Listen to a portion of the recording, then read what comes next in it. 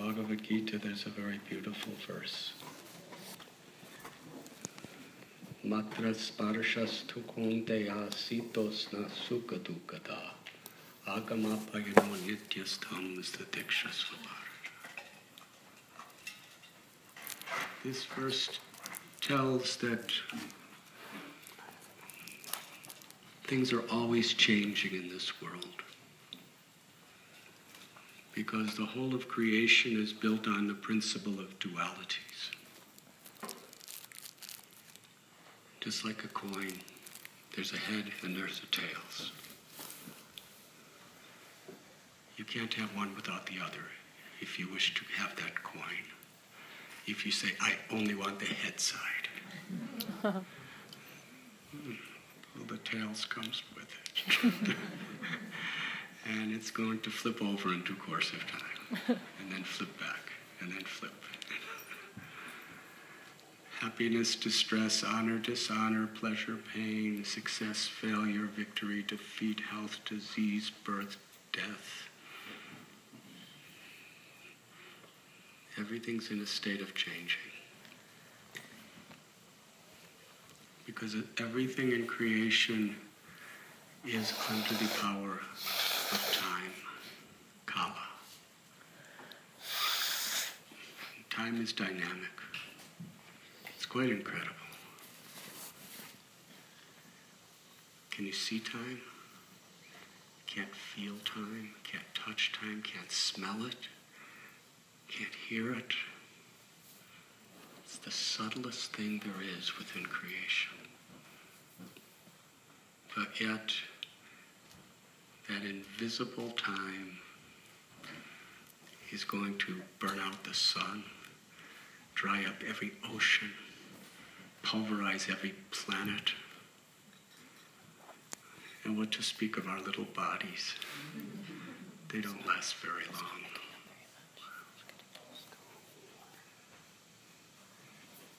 Armies cannot stop its progress with all its nuclear arsenals. Beauty cannot seduce it. Even the greatest scientists and technologists cannot hold it back for even a moment. Not even bribes.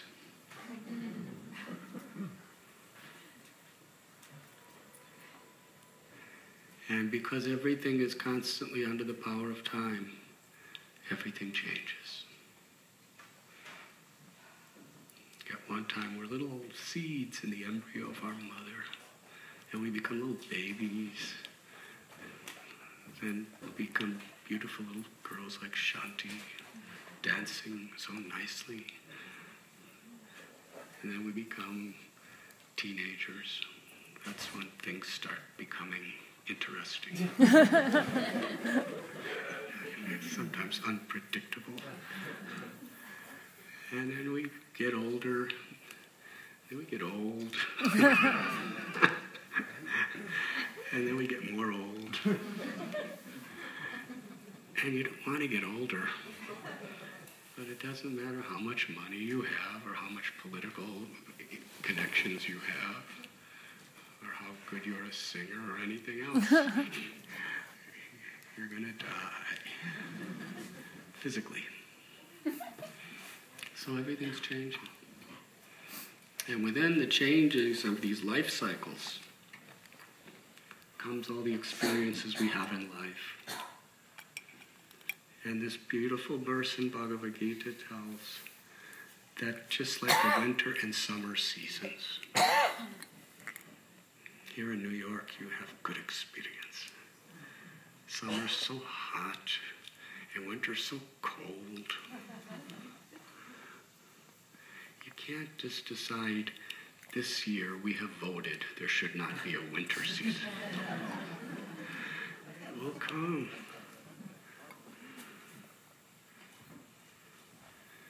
So the non-permanence appearance of happiness, distress, and all of these other things, they're coming and going just like the winter and summer seasons.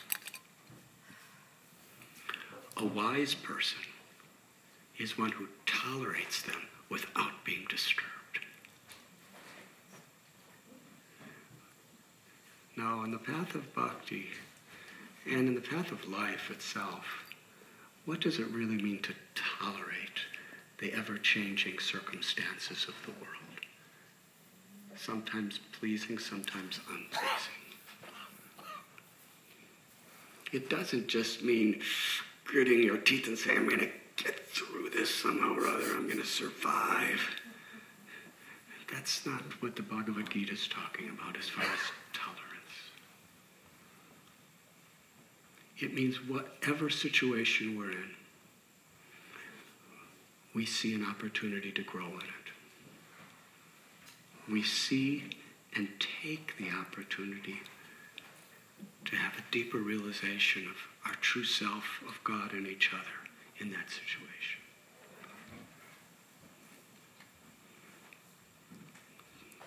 Challenges are the most healthy experiences for spiritual growth and even for success in the world.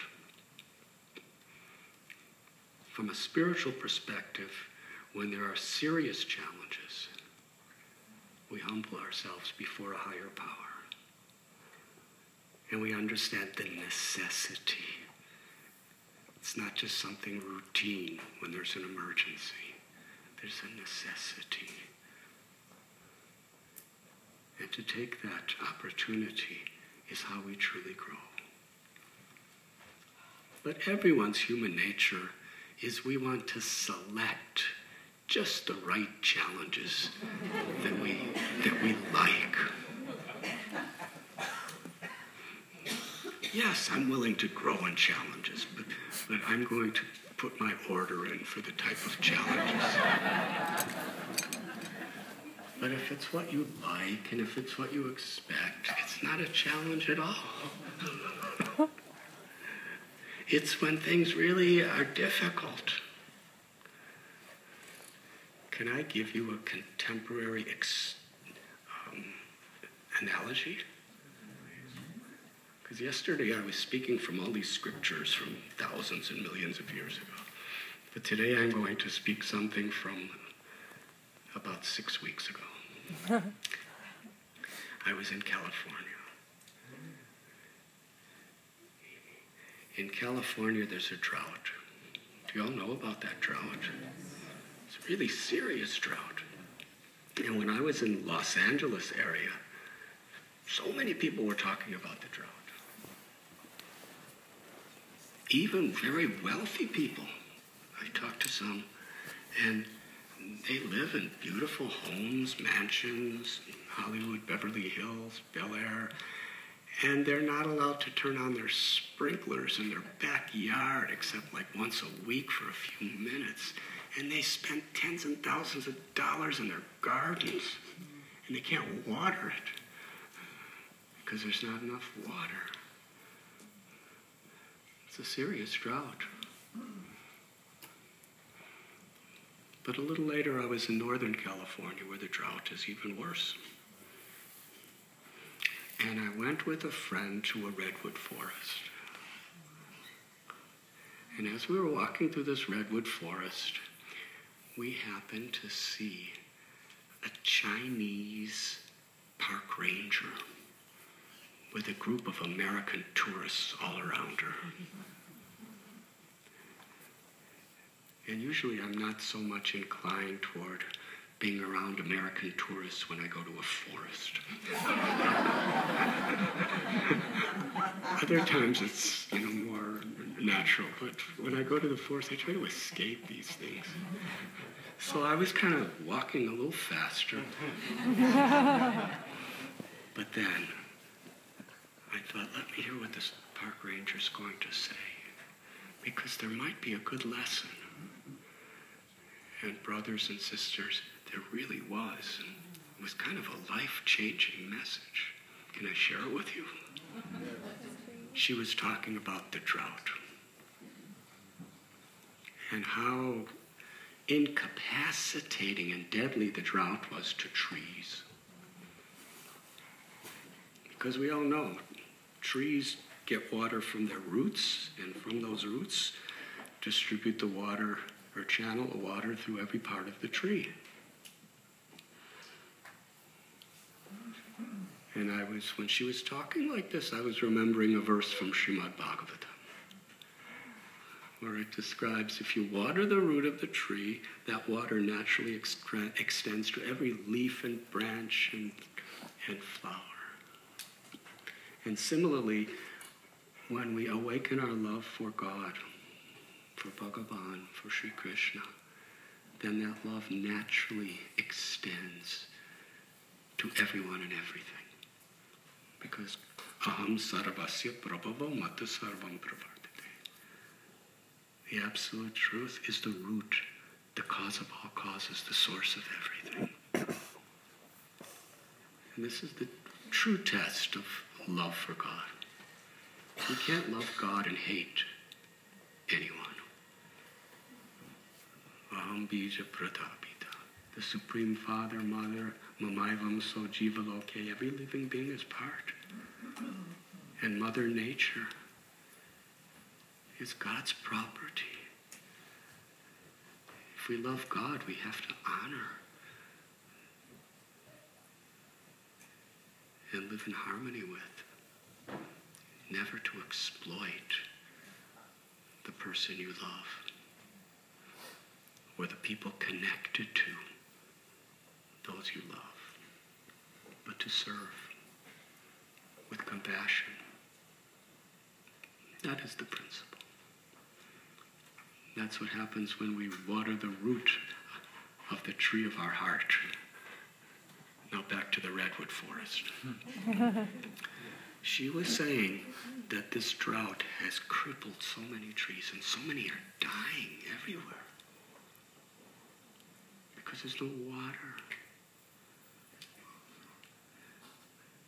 And she waved her hand at these gigantic redwood trees. And she said, do you notice?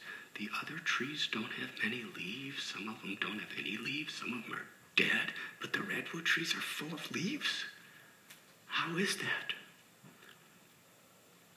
There hasn't been proper water of rain for the roots in months. And all the streams that come by and usually water, they're dried up. There's no water for the roots. How do they keep growing? Then she told, in Northern California, there's fog. No, nobody likes fog. At least most people don't like fog. Because when you really heavy fog, you can't drive in it because and boats have to stop. They can't even go in the ocean when there's heavy fog. And in New Delhi, there's fog in the winter, and almost every other day the airport is completely closed down, and all the hundreds and hundreds of flights are canceled. Because you can't fly in fog, at least take off. So fog is really an inconvenience. And usually when we talk about fog, it's not in a very flattering way. Usually when somebody's kind of ignorant, we say, you're fogged over. Right? The fog of war, the fog of greed, the fog of ego. So it's usually seen as something negative. But the redwood tree is teaching us how to see something wonderful in fog. Because fog doesn't reach the roots where they get their water. Are you following me so far? What the redwood tree has learned to do, not from the bottom of the tree, which is the orthodox way the trees live. But they're very unorthodox. They adjust to time and place. The very, very top of the tree, the leaves And redwood leaves are like little needles, like little hard needles. Those redwood leaves, they get covered with the fog and they absorb it. And that fog goes into the leaf, into the twig, into the branch, and circulates through the entire tree, from the top down.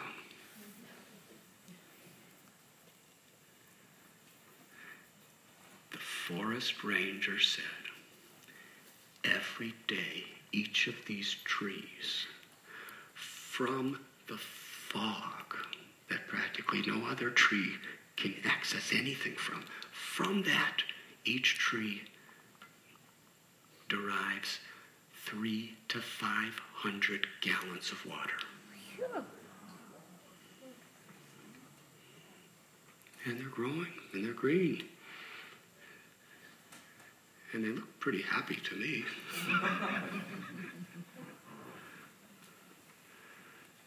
So it's a story of how these trees adjust to the situation and tolerate it. Not tolerate it by just saying, I just gotta wait till the water comes. But tolerate it by actually seeing an opportunity.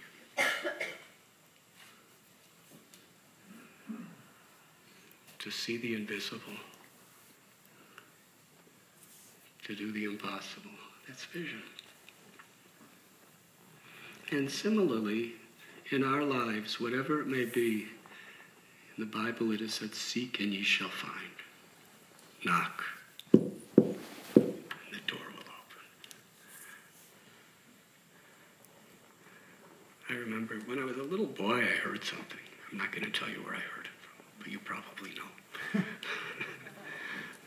But it is said that when God closes the door, he always opens a window. So if we're just looking at the door and saying, he's closed the door on me, then you're stuck. But if you look around, you'll see that there's always a window.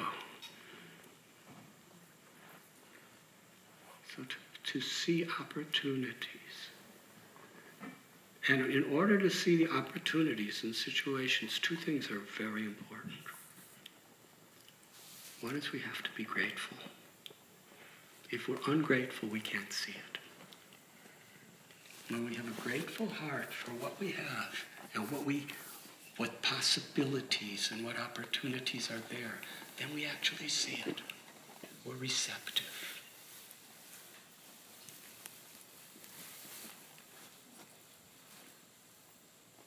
Gratitude and humility also. Humility in the sense that what I do is not dependent on things going my way. Doesn't matter how things go. We were discussing yesterday Jatayu. He fought to rescue Sita, and he lost, and he died. But Ram was so pleased with him, he gave him supreme liberation. And Hanuman, he fought to rescue Sita, and he won. And Hanuman and Ram embraced him and gave him perfection too. So they were both equal in the sense of their spiritual accomplishment and their destination. Because it's the sincerity of intent that's important.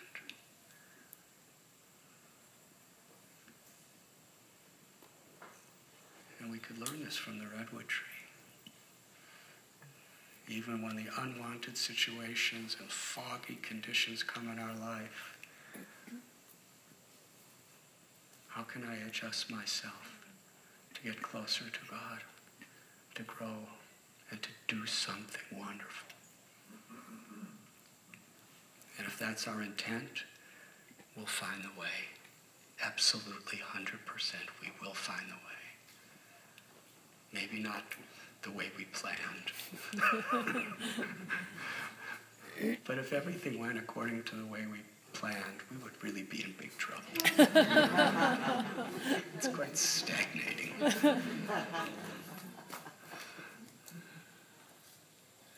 So I'd like to give a very special example in my life, on this very special day in my life. This year is the 50th anniversary of when our Guru, A.C. Bhaktivedanta Swami Prabhupada, left India to board a cargo ship to come to America. It's the year he arrived in America. And today is Prabhupada's birthday. Haribo. He was born the day after Janmashtami. So may I speak something about the subject?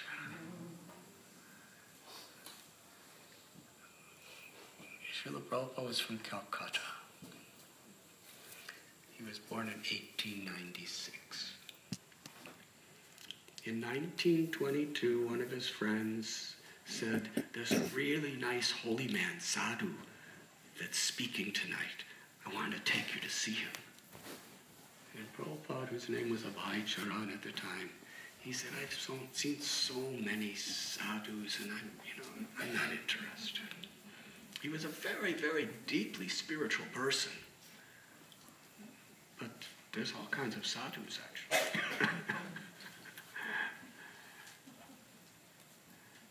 So the person kind of dragged him to go. So he went. He was on a rooftop. This was 1922. And Abhay Charan or Prabhupada, he bowed down. And as soon as he bowed down, the sadhu said to him, "You are an intelligent young man. You should take the message of Lord Chaitanya, love for Krishna, in the English language to the whole world." And he got up, bowing down. I just met this person. He's giving me a lifetime instruction. It's quite disarming, actually. And at that time, Prabhupada was a very, very strong follower of Mahatma Gandhi. He wore the khadi. How many of you were around in the 1960s in the counterculture? Omega is a lot of us creatures. Anyways, in the 1960s, if a man were to wear his hair long, it's a declaration of independence against the whole established society. I remember where I went to college, just having long hair, police would tear gas us, stop us and harass us, threaten us. All we were doing was walking.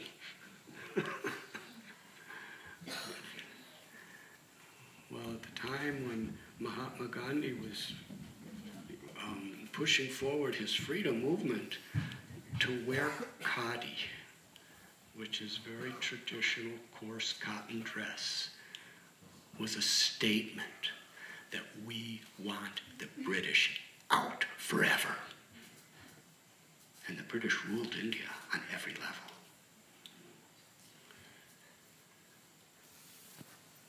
So he told his guru that who's going to listen to India when we're subjugated by the British? First, the dignity of our nation must be there, and we should get independence. Because that's what he was doing. And he thought that was really a good argument. And Srila Bhaktisiddhanta Saraswati Thakur said, so we cannot wait for political situations to change. He said, these things are always changing. Who's in power, who's not in power, who's subjugated, who's subjugating. But there's one eternal necessity, that we're all eternal souls. We're all parts of God. And yet, because we're forgetful of that, we're subjected to so much suffering, so much ignorance, and ultimately old age, disease, and death. His terminology for this inner awareness, this self-realization, was Krishna consciousness. He said, this is the only true necessity. If we don't clean the ecology of our own hearts, clean up the greed and the anger and the selfish passions and the envy and the illusions, if we don't clean that, then we're going to manifest outside of ourselves the condition of our hearts. And that's why there's so much turmoil, and there's so much hatred, and there's so much sectarianism, and there's so much environmental exploitation. Because the ecology of the heart is really dirty. We have to clean it. This cannot wait for political parties to change.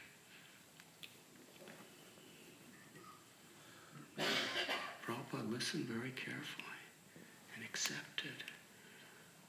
But he had just been married and he just had a child. So he couldn't, just leave everything and go all over the world. That was 1922. About 10 years later, he was initiated by his guru at Prayag, the place of the Kumbh Mela.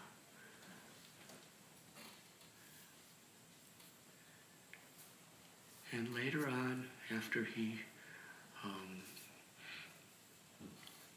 fulfilled his responsibilities to his family, he was constantly always meditating on that instruction he received, to be an instrument of compassion, to take the message of Gita and the holy name of God to the world.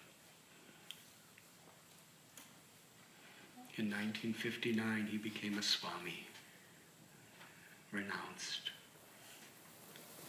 The Swami is like a priest in the sense of a life of renunciation, where you give up a small family to make the whole human society and all living beings your family. And you have no other responsibility but serving everyone. That's what Swami is supposed to mean. And he lived in Vrindavan, the holiest of all holy places for devotees of Krishna, where Krishna personally lived for 5,000 years ago. He was there. And everywhere you go in Vrindavan, there's a place where Krishna did something. And it's just a village. When I first got there in 1971, it was really quiet. There was not a single car. There was only a few shops. But there was 5,000 temples in the area. And everywhere you go, you just hear kirtan. Sometimes they're in temples and in every home. I remember, because I was living like a sadhu, and I had nothing, so I used to beg. Interestingly, in India, if you're a good beggar, people really honor you. It's culture shock when I came back to America.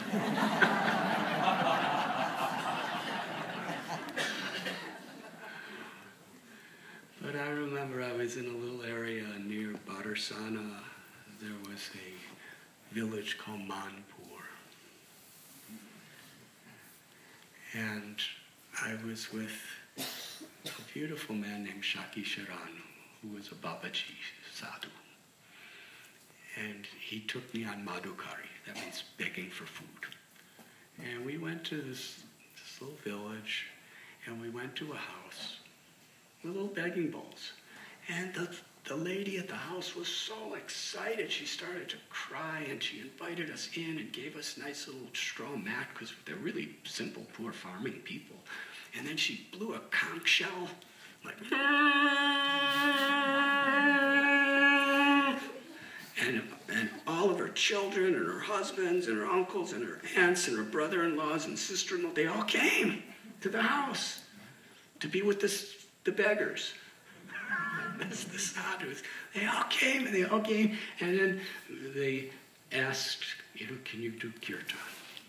So So the person, I was only a teenage guy, maybe 20 at the time, but the person I was with, he led kirtan and everyone was singing and all the children were playing these dholak and mridangas so expertly, like Gaurvani and Vishwampar, Kishore, and they were playing kartals and it was beautiful.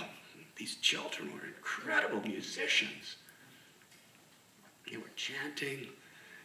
And then after the kirtan, they come and bring a scripture and put it in front of my begging partner and ask him to give a class on the Srimad Bhagavat and the Bhagavad Gita, and he speaks for about 10 minutes. And I was thinking, God, this is a lot of stuff to go through to get some bread.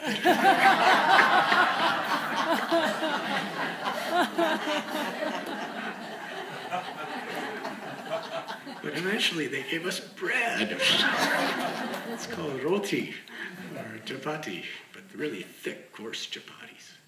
Homemade, right there. And they gave it, and we were so happy.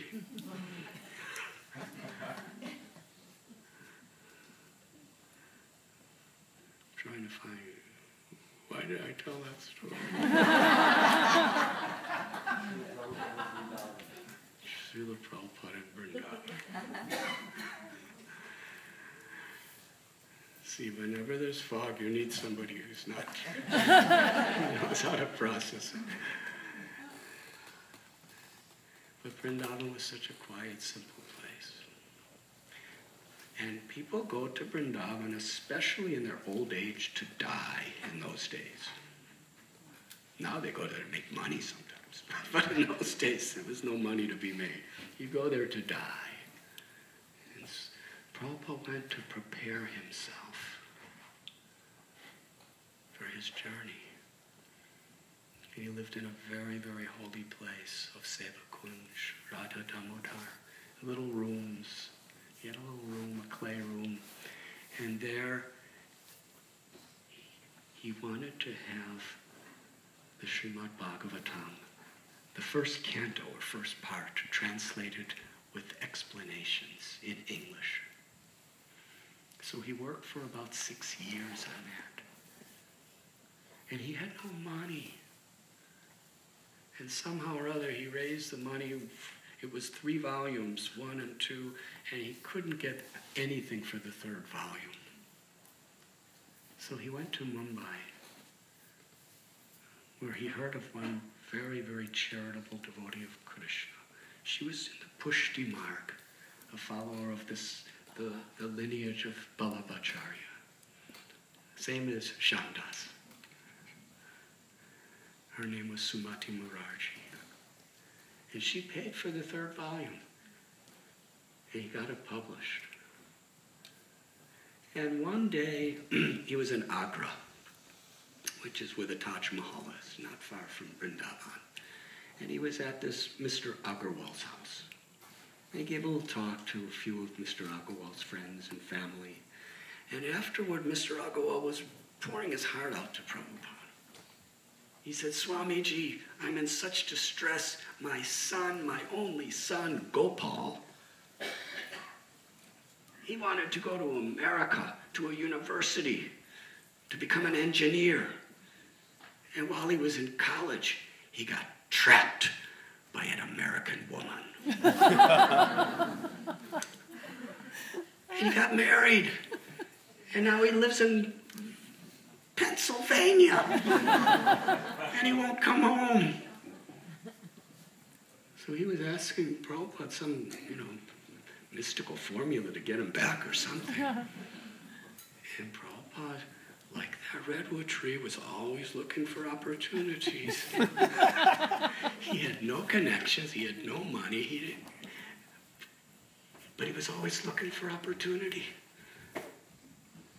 So he said to Mr. Agarwal, oh, he lives in America.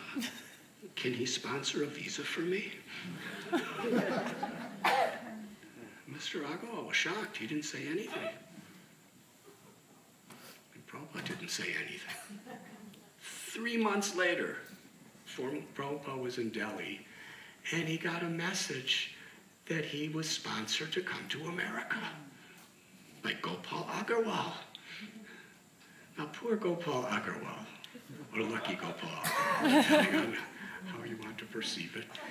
His father was always sending him, because every sadhu that would want to go to the West, he would ask.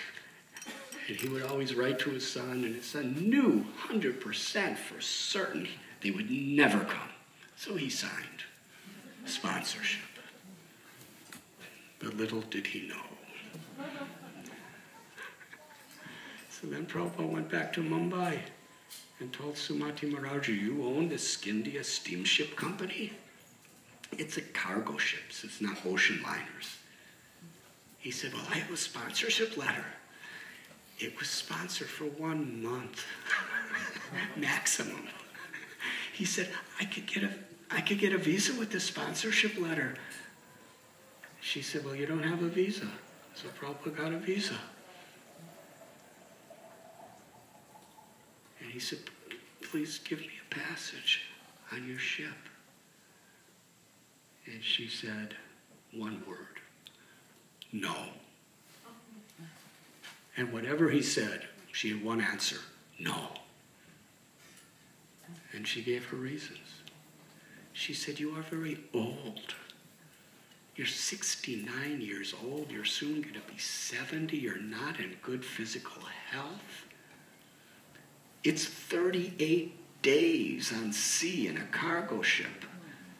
And I've already discussed it with my secretaries and my employees, and they all are telling me, no, he's a saintly person. We'll be responsible for his death if we allow him on that ship. And when you get to New York, this is what she said. This is not what I'm saying. She said, the weather is cold and the people are cold. She said, no one will listen to you. You will fail. You will die. No, just stay here in Bombay. I'll help you print all the rest of your volumes. But no, I will not let you go. But he persisted. He would sit on her steps, and she would invite him in for food, and he would say, after you give me a ticket on the ship. And after some time, finally, she agreed. There was obstacles at every step. To get the visa was not easy. He needed to get a P form. Now, these are technical, bureaucratic subjects of India. That means you have to have the State Bank of India clear you financially. And they told him, you're getting an individual to sponsor? No way. You have to have an institution to sponsor you. So he said, I want to see your superior officer. He said, I want to see the top person in the government for the bank. So we went to see that person, because everybody else below him refused. And the person said, all right, Swamiji, I'll give you your P4. So then he took a train. Sumati Maharaj said, we have a boat leaving from Calcutta on August the 13th, 1965. It happened to be Friday the 13th, too, which was very auspicious. So he took the mail train. That doesn't mean like male, female. That means postal mail. And they're the slowest trains in India. If any of you have been on a mail train, you know. From Mumbai to Calcutta takes about 50 hours on the mail train. And when he got there, he went to Mayapur, which is about 4 hours away, to the samadhi of his guru, who gave him the order. And there he spent the day praying for blessings. And then he went to Lord Chaitanya's birthplace and prayed for blessings. And he went to one great avatar named Advaita Charya. And he was just standing in the back of the temple praying. And the pujari wrote later, he said, when I was young, I used to see this family person on a regular basis coming about once or twice a year and just standing and praying at the back of the temple room. He never said anything to anyone. And then for some years, I didn't see him at all. And then, in 1965, I saw him, but now he had a shaved head and he had saffron robes and he was a Swami and he was in the back praying just like he always prayed. So I asked him, tell me, who are you? I've been watching you for about 25 years. And Prabhupada said, my guru has given me an impossible mission. I have no money, I know no one,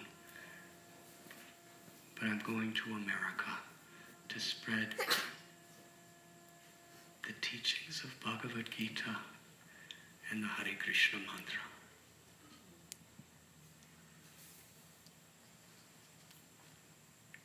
He said, it's impossible, but I'm praying for blessings. Then he went back to Calcutta.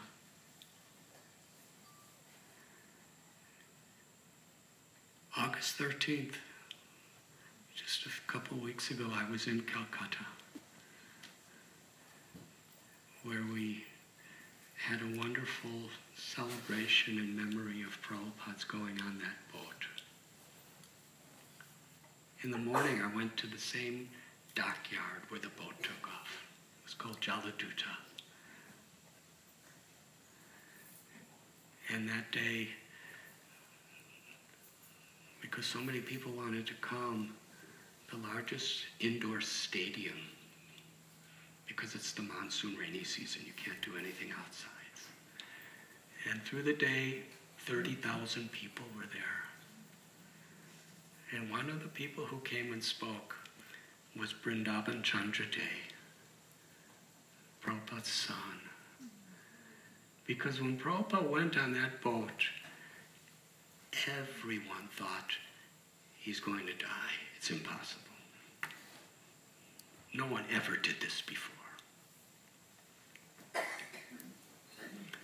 So nobody came to see him off, except 3 people who worked for the steamship company and his youngest son. His youngest son picked him up on a taxi and brought him to the dockyards. And the 2 of them went on the ship together.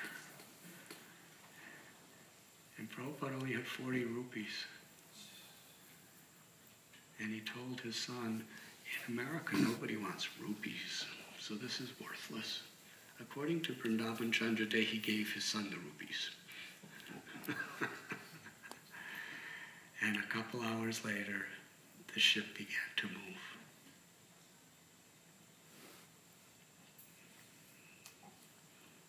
In the Arabian Sea, it became stormy weather.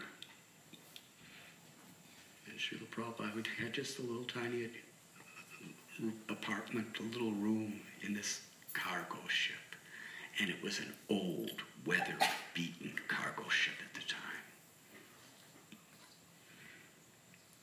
And he got really seasick. There was no doctors, no medicines. And then he had a series of major heart attacks. And there was no one to help him. He kept a diary. And that diary was discovered later. And for 7 days, there's just a squiggly line going down because he couldn't even write anything. And then he writes, on August 31st, I think the 25th, he had the heart attack in the series, 2 heart attacks.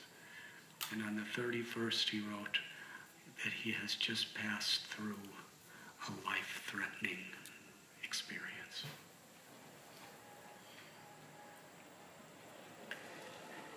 And 50 years ago today, because I just did a little study,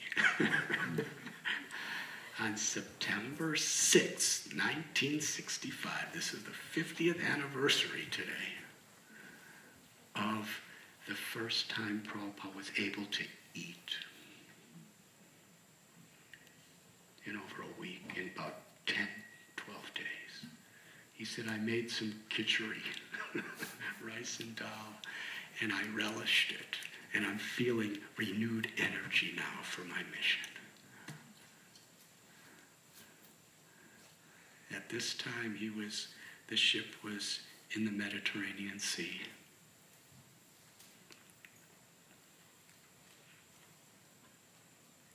And he wrote, when he came to the Atlantic Ocean, he wrote, the ship is sailing smoothly today, but I am feeling so much separation from Vrindavan and my beloved Radha Govinda and Damodar and Gopinath.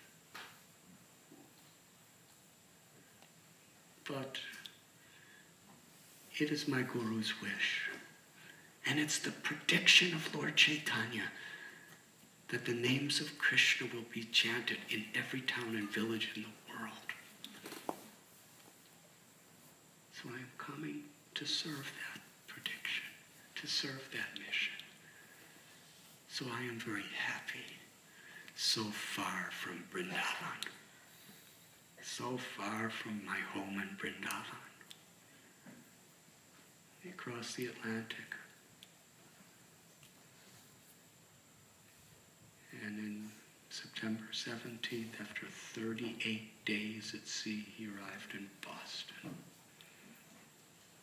and wrote a beautiful little prayer, a prayer to Krishna. He never expected anyone to see it or read it, because here he was about to come to America, and when he saw Boston, there's no city like that in India in 1965. It's, he's just 70-year-old sickly Swami. And he didn't know if anyone would, he never met an American in his life. He didn't know a single person. And he had no money. And in this prayer, he's saying to Krishna that I don't know why you brought me here, but I'm here. And I have no power to speak to these people. Only if you speak through me and give them the understanding to understand your message will they understand.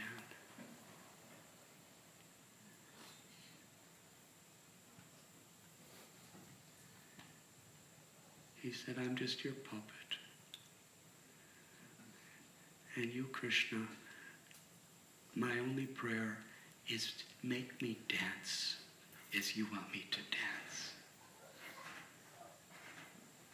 And he signed it. He said, I have no devotion, bhakti, and I have no true knowledge, Vedanta. But you have given me this name, Bhaktivedanta. He said, but I have one thing. I have complete faith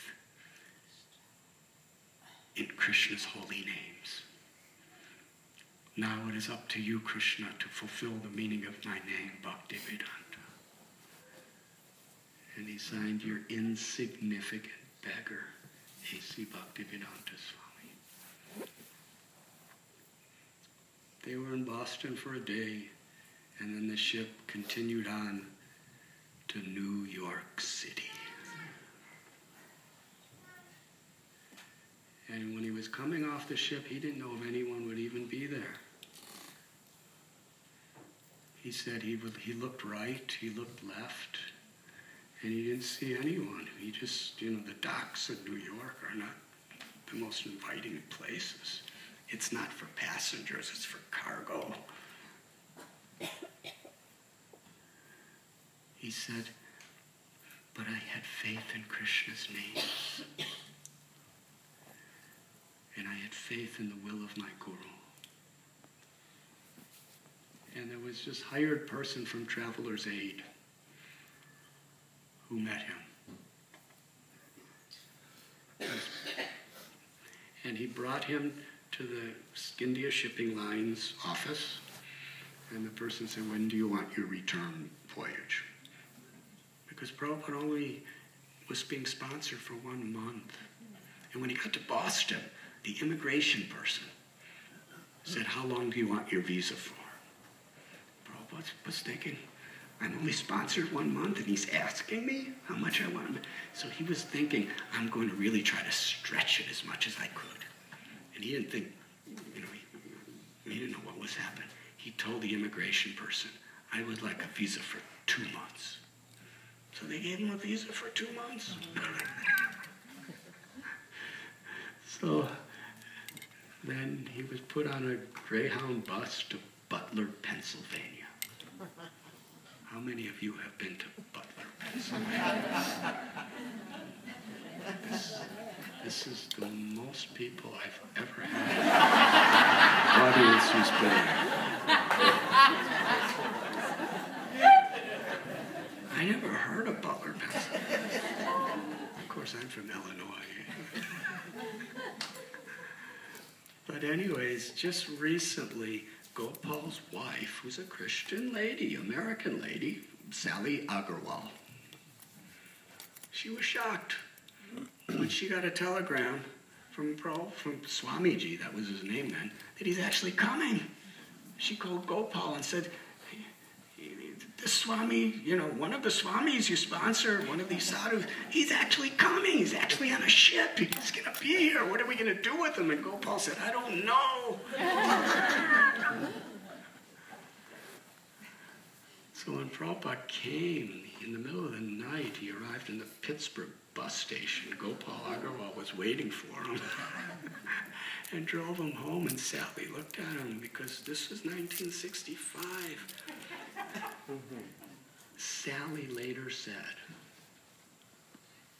as far as she knew, in 1965, her husband was the only Indian in the whole of Pennsylvania. And people were really curious about him. And he was like really trying to be an American. And here's the Swami in shaved head and robes and clay sanctified on his forehead and wearing these little pointed white shoes. And she was thinking, everybody in Butler, Pennsylvania is going to be asking me, who is this person? What is he here for? We've never seen anything like this. And she didn't want to get involved in it. So you know what she did? She called the newspaper to interview him. The Butler Eagle.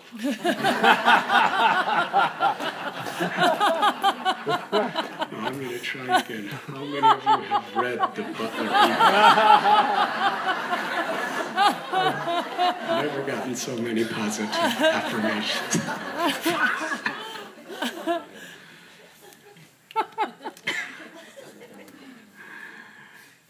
And she said, the reason I did that is then everybody would know who he is, what he's here for, and nobody would bother me. So that's the kind of situation it was. And they put him in the YMCA hotel. And he would come to their house to cook, because there was no kitchen in the YMCA hotel. And the whole refrigerator was full of meat and fish and chickens and eggs and all those things. And he never saw those things before. He was born and raised in a family of very deep devotees of Krishna. And usually Swamis won't even go in a house with like that, traditionally. So you know what he did? Like the redwood tree. It's a pretty foggy situation. The kitchen, the refrigerator was really foggy. So he made, with his own hands, an incredible vegetarian feast for the whole family. And they never tasted anything so wonderful in their lives. And then he said, I'll cook for you every day if you fill the refrigerator only with the things I'll cook for you. So they think, really? Oh, that's great. So he didn't criticize them. He just gave them something positive. And they emptied their... Actually, he didn't even ask them to empty the refrigerator. I'm sorry. He just cooked for them, and they understood. So they said, we don't need these things. And the whole time he was there, he was cooking for the whole family. He would have to walk about 1 mile from the YMCA hotel to their house. And what Prabhupada did, because he wanted to be relevant to the American people,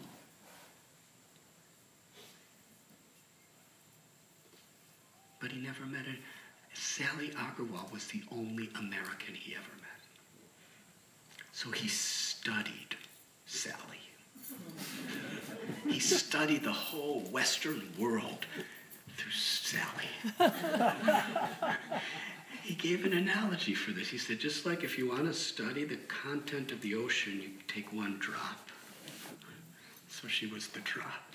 And he just watched her. And one day, he was cooking and he heard, what's that? He came out and she had a vacuum cleaner. He never saw a vacuum cleaner. I said, what's this?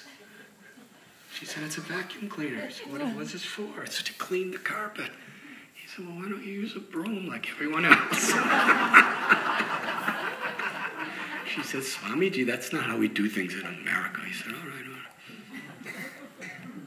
And another time, Sally Agarwal, every day, her living room would flood with water. It would come out of the bathroom. And she didn't know what was going on in the bathroom.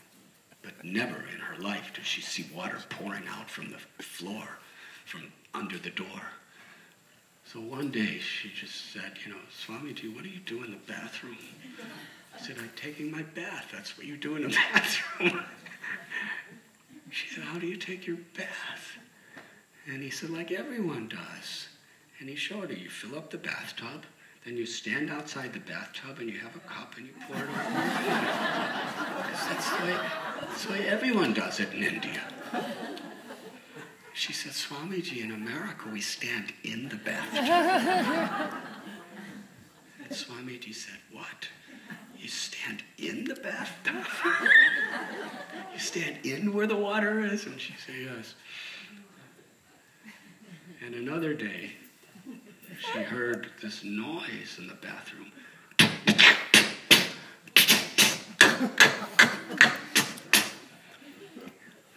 Swamiji, what are you doing? I said, I'm washing my clothes. And in India, sadhus, they beat their clothes on rocks on the riverbank. So he was beating his clothes on the bathroom floor. And she said, that's not how we do it in America. So she took him to the laundromat. And he saw all these clothes going, and it was shocking. What's ordinary for us was shocking for him. But Sally Agarwal, she said, I loved him more than my own father. He was so totally non-judgmental and compassionate and kind and gracious. And then he was there for 3 weeks. And he decided to come to New York City. And Sally said, I was so worried about him. How will he survive in New York City? Prabhupada had one contact. Would you like to hear? Some of you will be really happy to hear. When he was in Mumbai, which in those days was Bombay, and he got his clearance, he was asking people if they knew anyone in America. And in those days, nobody in India knew anyone in America. But there was a Paramananda Mehta. And he owned a bookstore, a small, tiny religious bookstore. And he said, I know someone in New York City. He said, I don't know how to contact him so much, but I'll write you a little letter introducing you to him. That's all Prabhupada had. So somehow or other he sent a letter by post to this person from Butler, Pennsylvania. His name was Dr. Ramamurti Mishra. And Dr. Mishra wrote back and said, yes, I have a yoga studio, you come, we'll serve together. So Prabhupada went to Philadelphia first, and then to New York, and one of the students of Dr. Mishra met Prabhupada at the bus station. He was a sannyasi too. His name was Brahmananda Saraswati. And they became very, very close friends. Philosophically, they had a lot of disagreements. But they loved each other. And I saw a beautiful video of an interview with Brahmananda Saraswati. And he was saying that Swamiji was so loving and kind. He loved Krishna so much. And when he was with me, I became so sick. I was actually dying. And I was really thin. And Swamiji was cooking for me every day. Not only cooking, but he would come to my room and, I was laying in bed and he would say, it's now time for you to eat. You must eat. And he said the food was so full of love and it was such an excellent meal every day. And he said, his food and his love saved my life. And that's why I'm living today. So this is interesting to me. Because they had different schools of thought philosophically. And they would sometimes have little debates among each other philosophically, whether God's personal or impersonal. But beyond that, they loved each other as friends, as brothers. And after some time, Dr. Mishra went to Europe. And Prabhupada just had a tiny little room, I think on West 72nd Street in Manhattan. And there was no windows, and there was no bathroom. It was pretty simple. And he was thinking, I need something more. So eventually he met someone. Actually, while he was there, he was typing a manuscript of Bhagavad Gita translation. And while he was gone, someone stole his typewriter and his manuscript.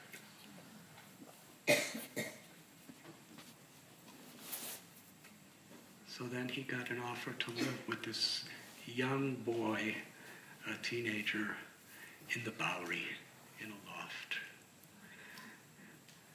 And he was there for a little while. And like the redwood tree in the fog, this Bowery loft was really simple.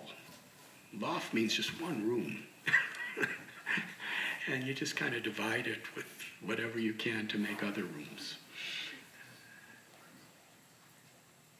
And he was so excited. He had a place, and he was writing back to India. We have a place, let's do something together. And everybody said, forget it, we can't help you, it's impossible.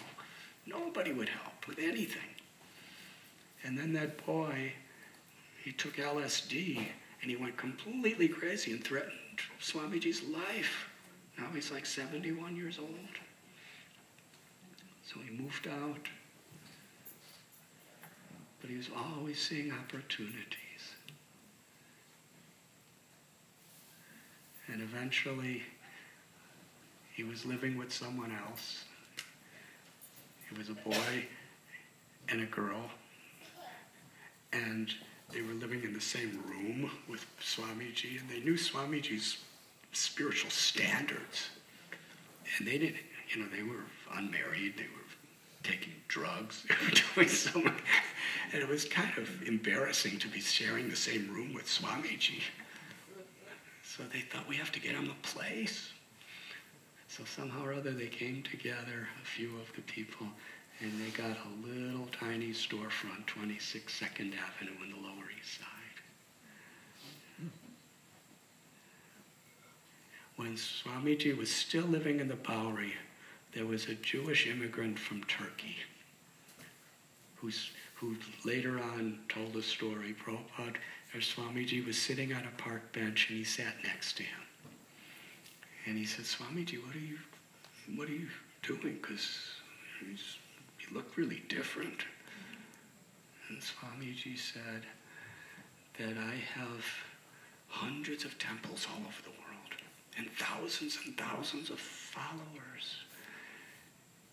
And the names of Krishna being chanted gradually in every town and village in the world. He said, only a little bit of time is separating us. In his most desperate moments, with all humility, that was his positive, hopeful thinking and his faith in God. And in 26 2nd Avenue, Allen Ginsberg, who was a counterculture poet, he heard about Swamiji, and he came. And when he heard Swamiji chanting the Hare Krishna mantra, he was so excited. Because he went to India, and he learned the Hare Krishna mantra. And in his own little way, Allen Ginsberg was chanting Hare Krishna mantra around America. But Prabhupada had such a teaching and such a philosophy. And in this way, Swamiji, he had just a couple people with him, and they went to Washington Square Park to chant. He just had a little bongo drum that somebody gave him. And there was a sign that said, don't sit on the grass. But all these young people were doing all kind of romantic things in the grass. So Prabhupada sat in the grass and he's playing his mridanga, chanting Hare Krishna, Krishna Krishna, Hare Hare, Hare Ram, Ram, Hare Hare. And a couple of people were kind of listening, and then the police came and said, can't you read? And he pointed to the sign. So this distinguished scholar and saint from Vrindavan had to get off the grass and sit on the sidewalk and continue.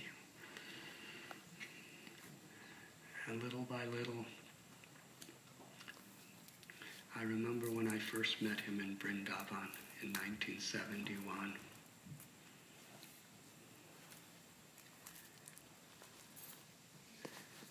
I think it was a journalist. There was just about 6 or 7 of us in the room with him. And he came back to Vrindavan. And this journalist asked him, are you the guru for the whole world? And Prabhupada looked down on the ground, really sincere.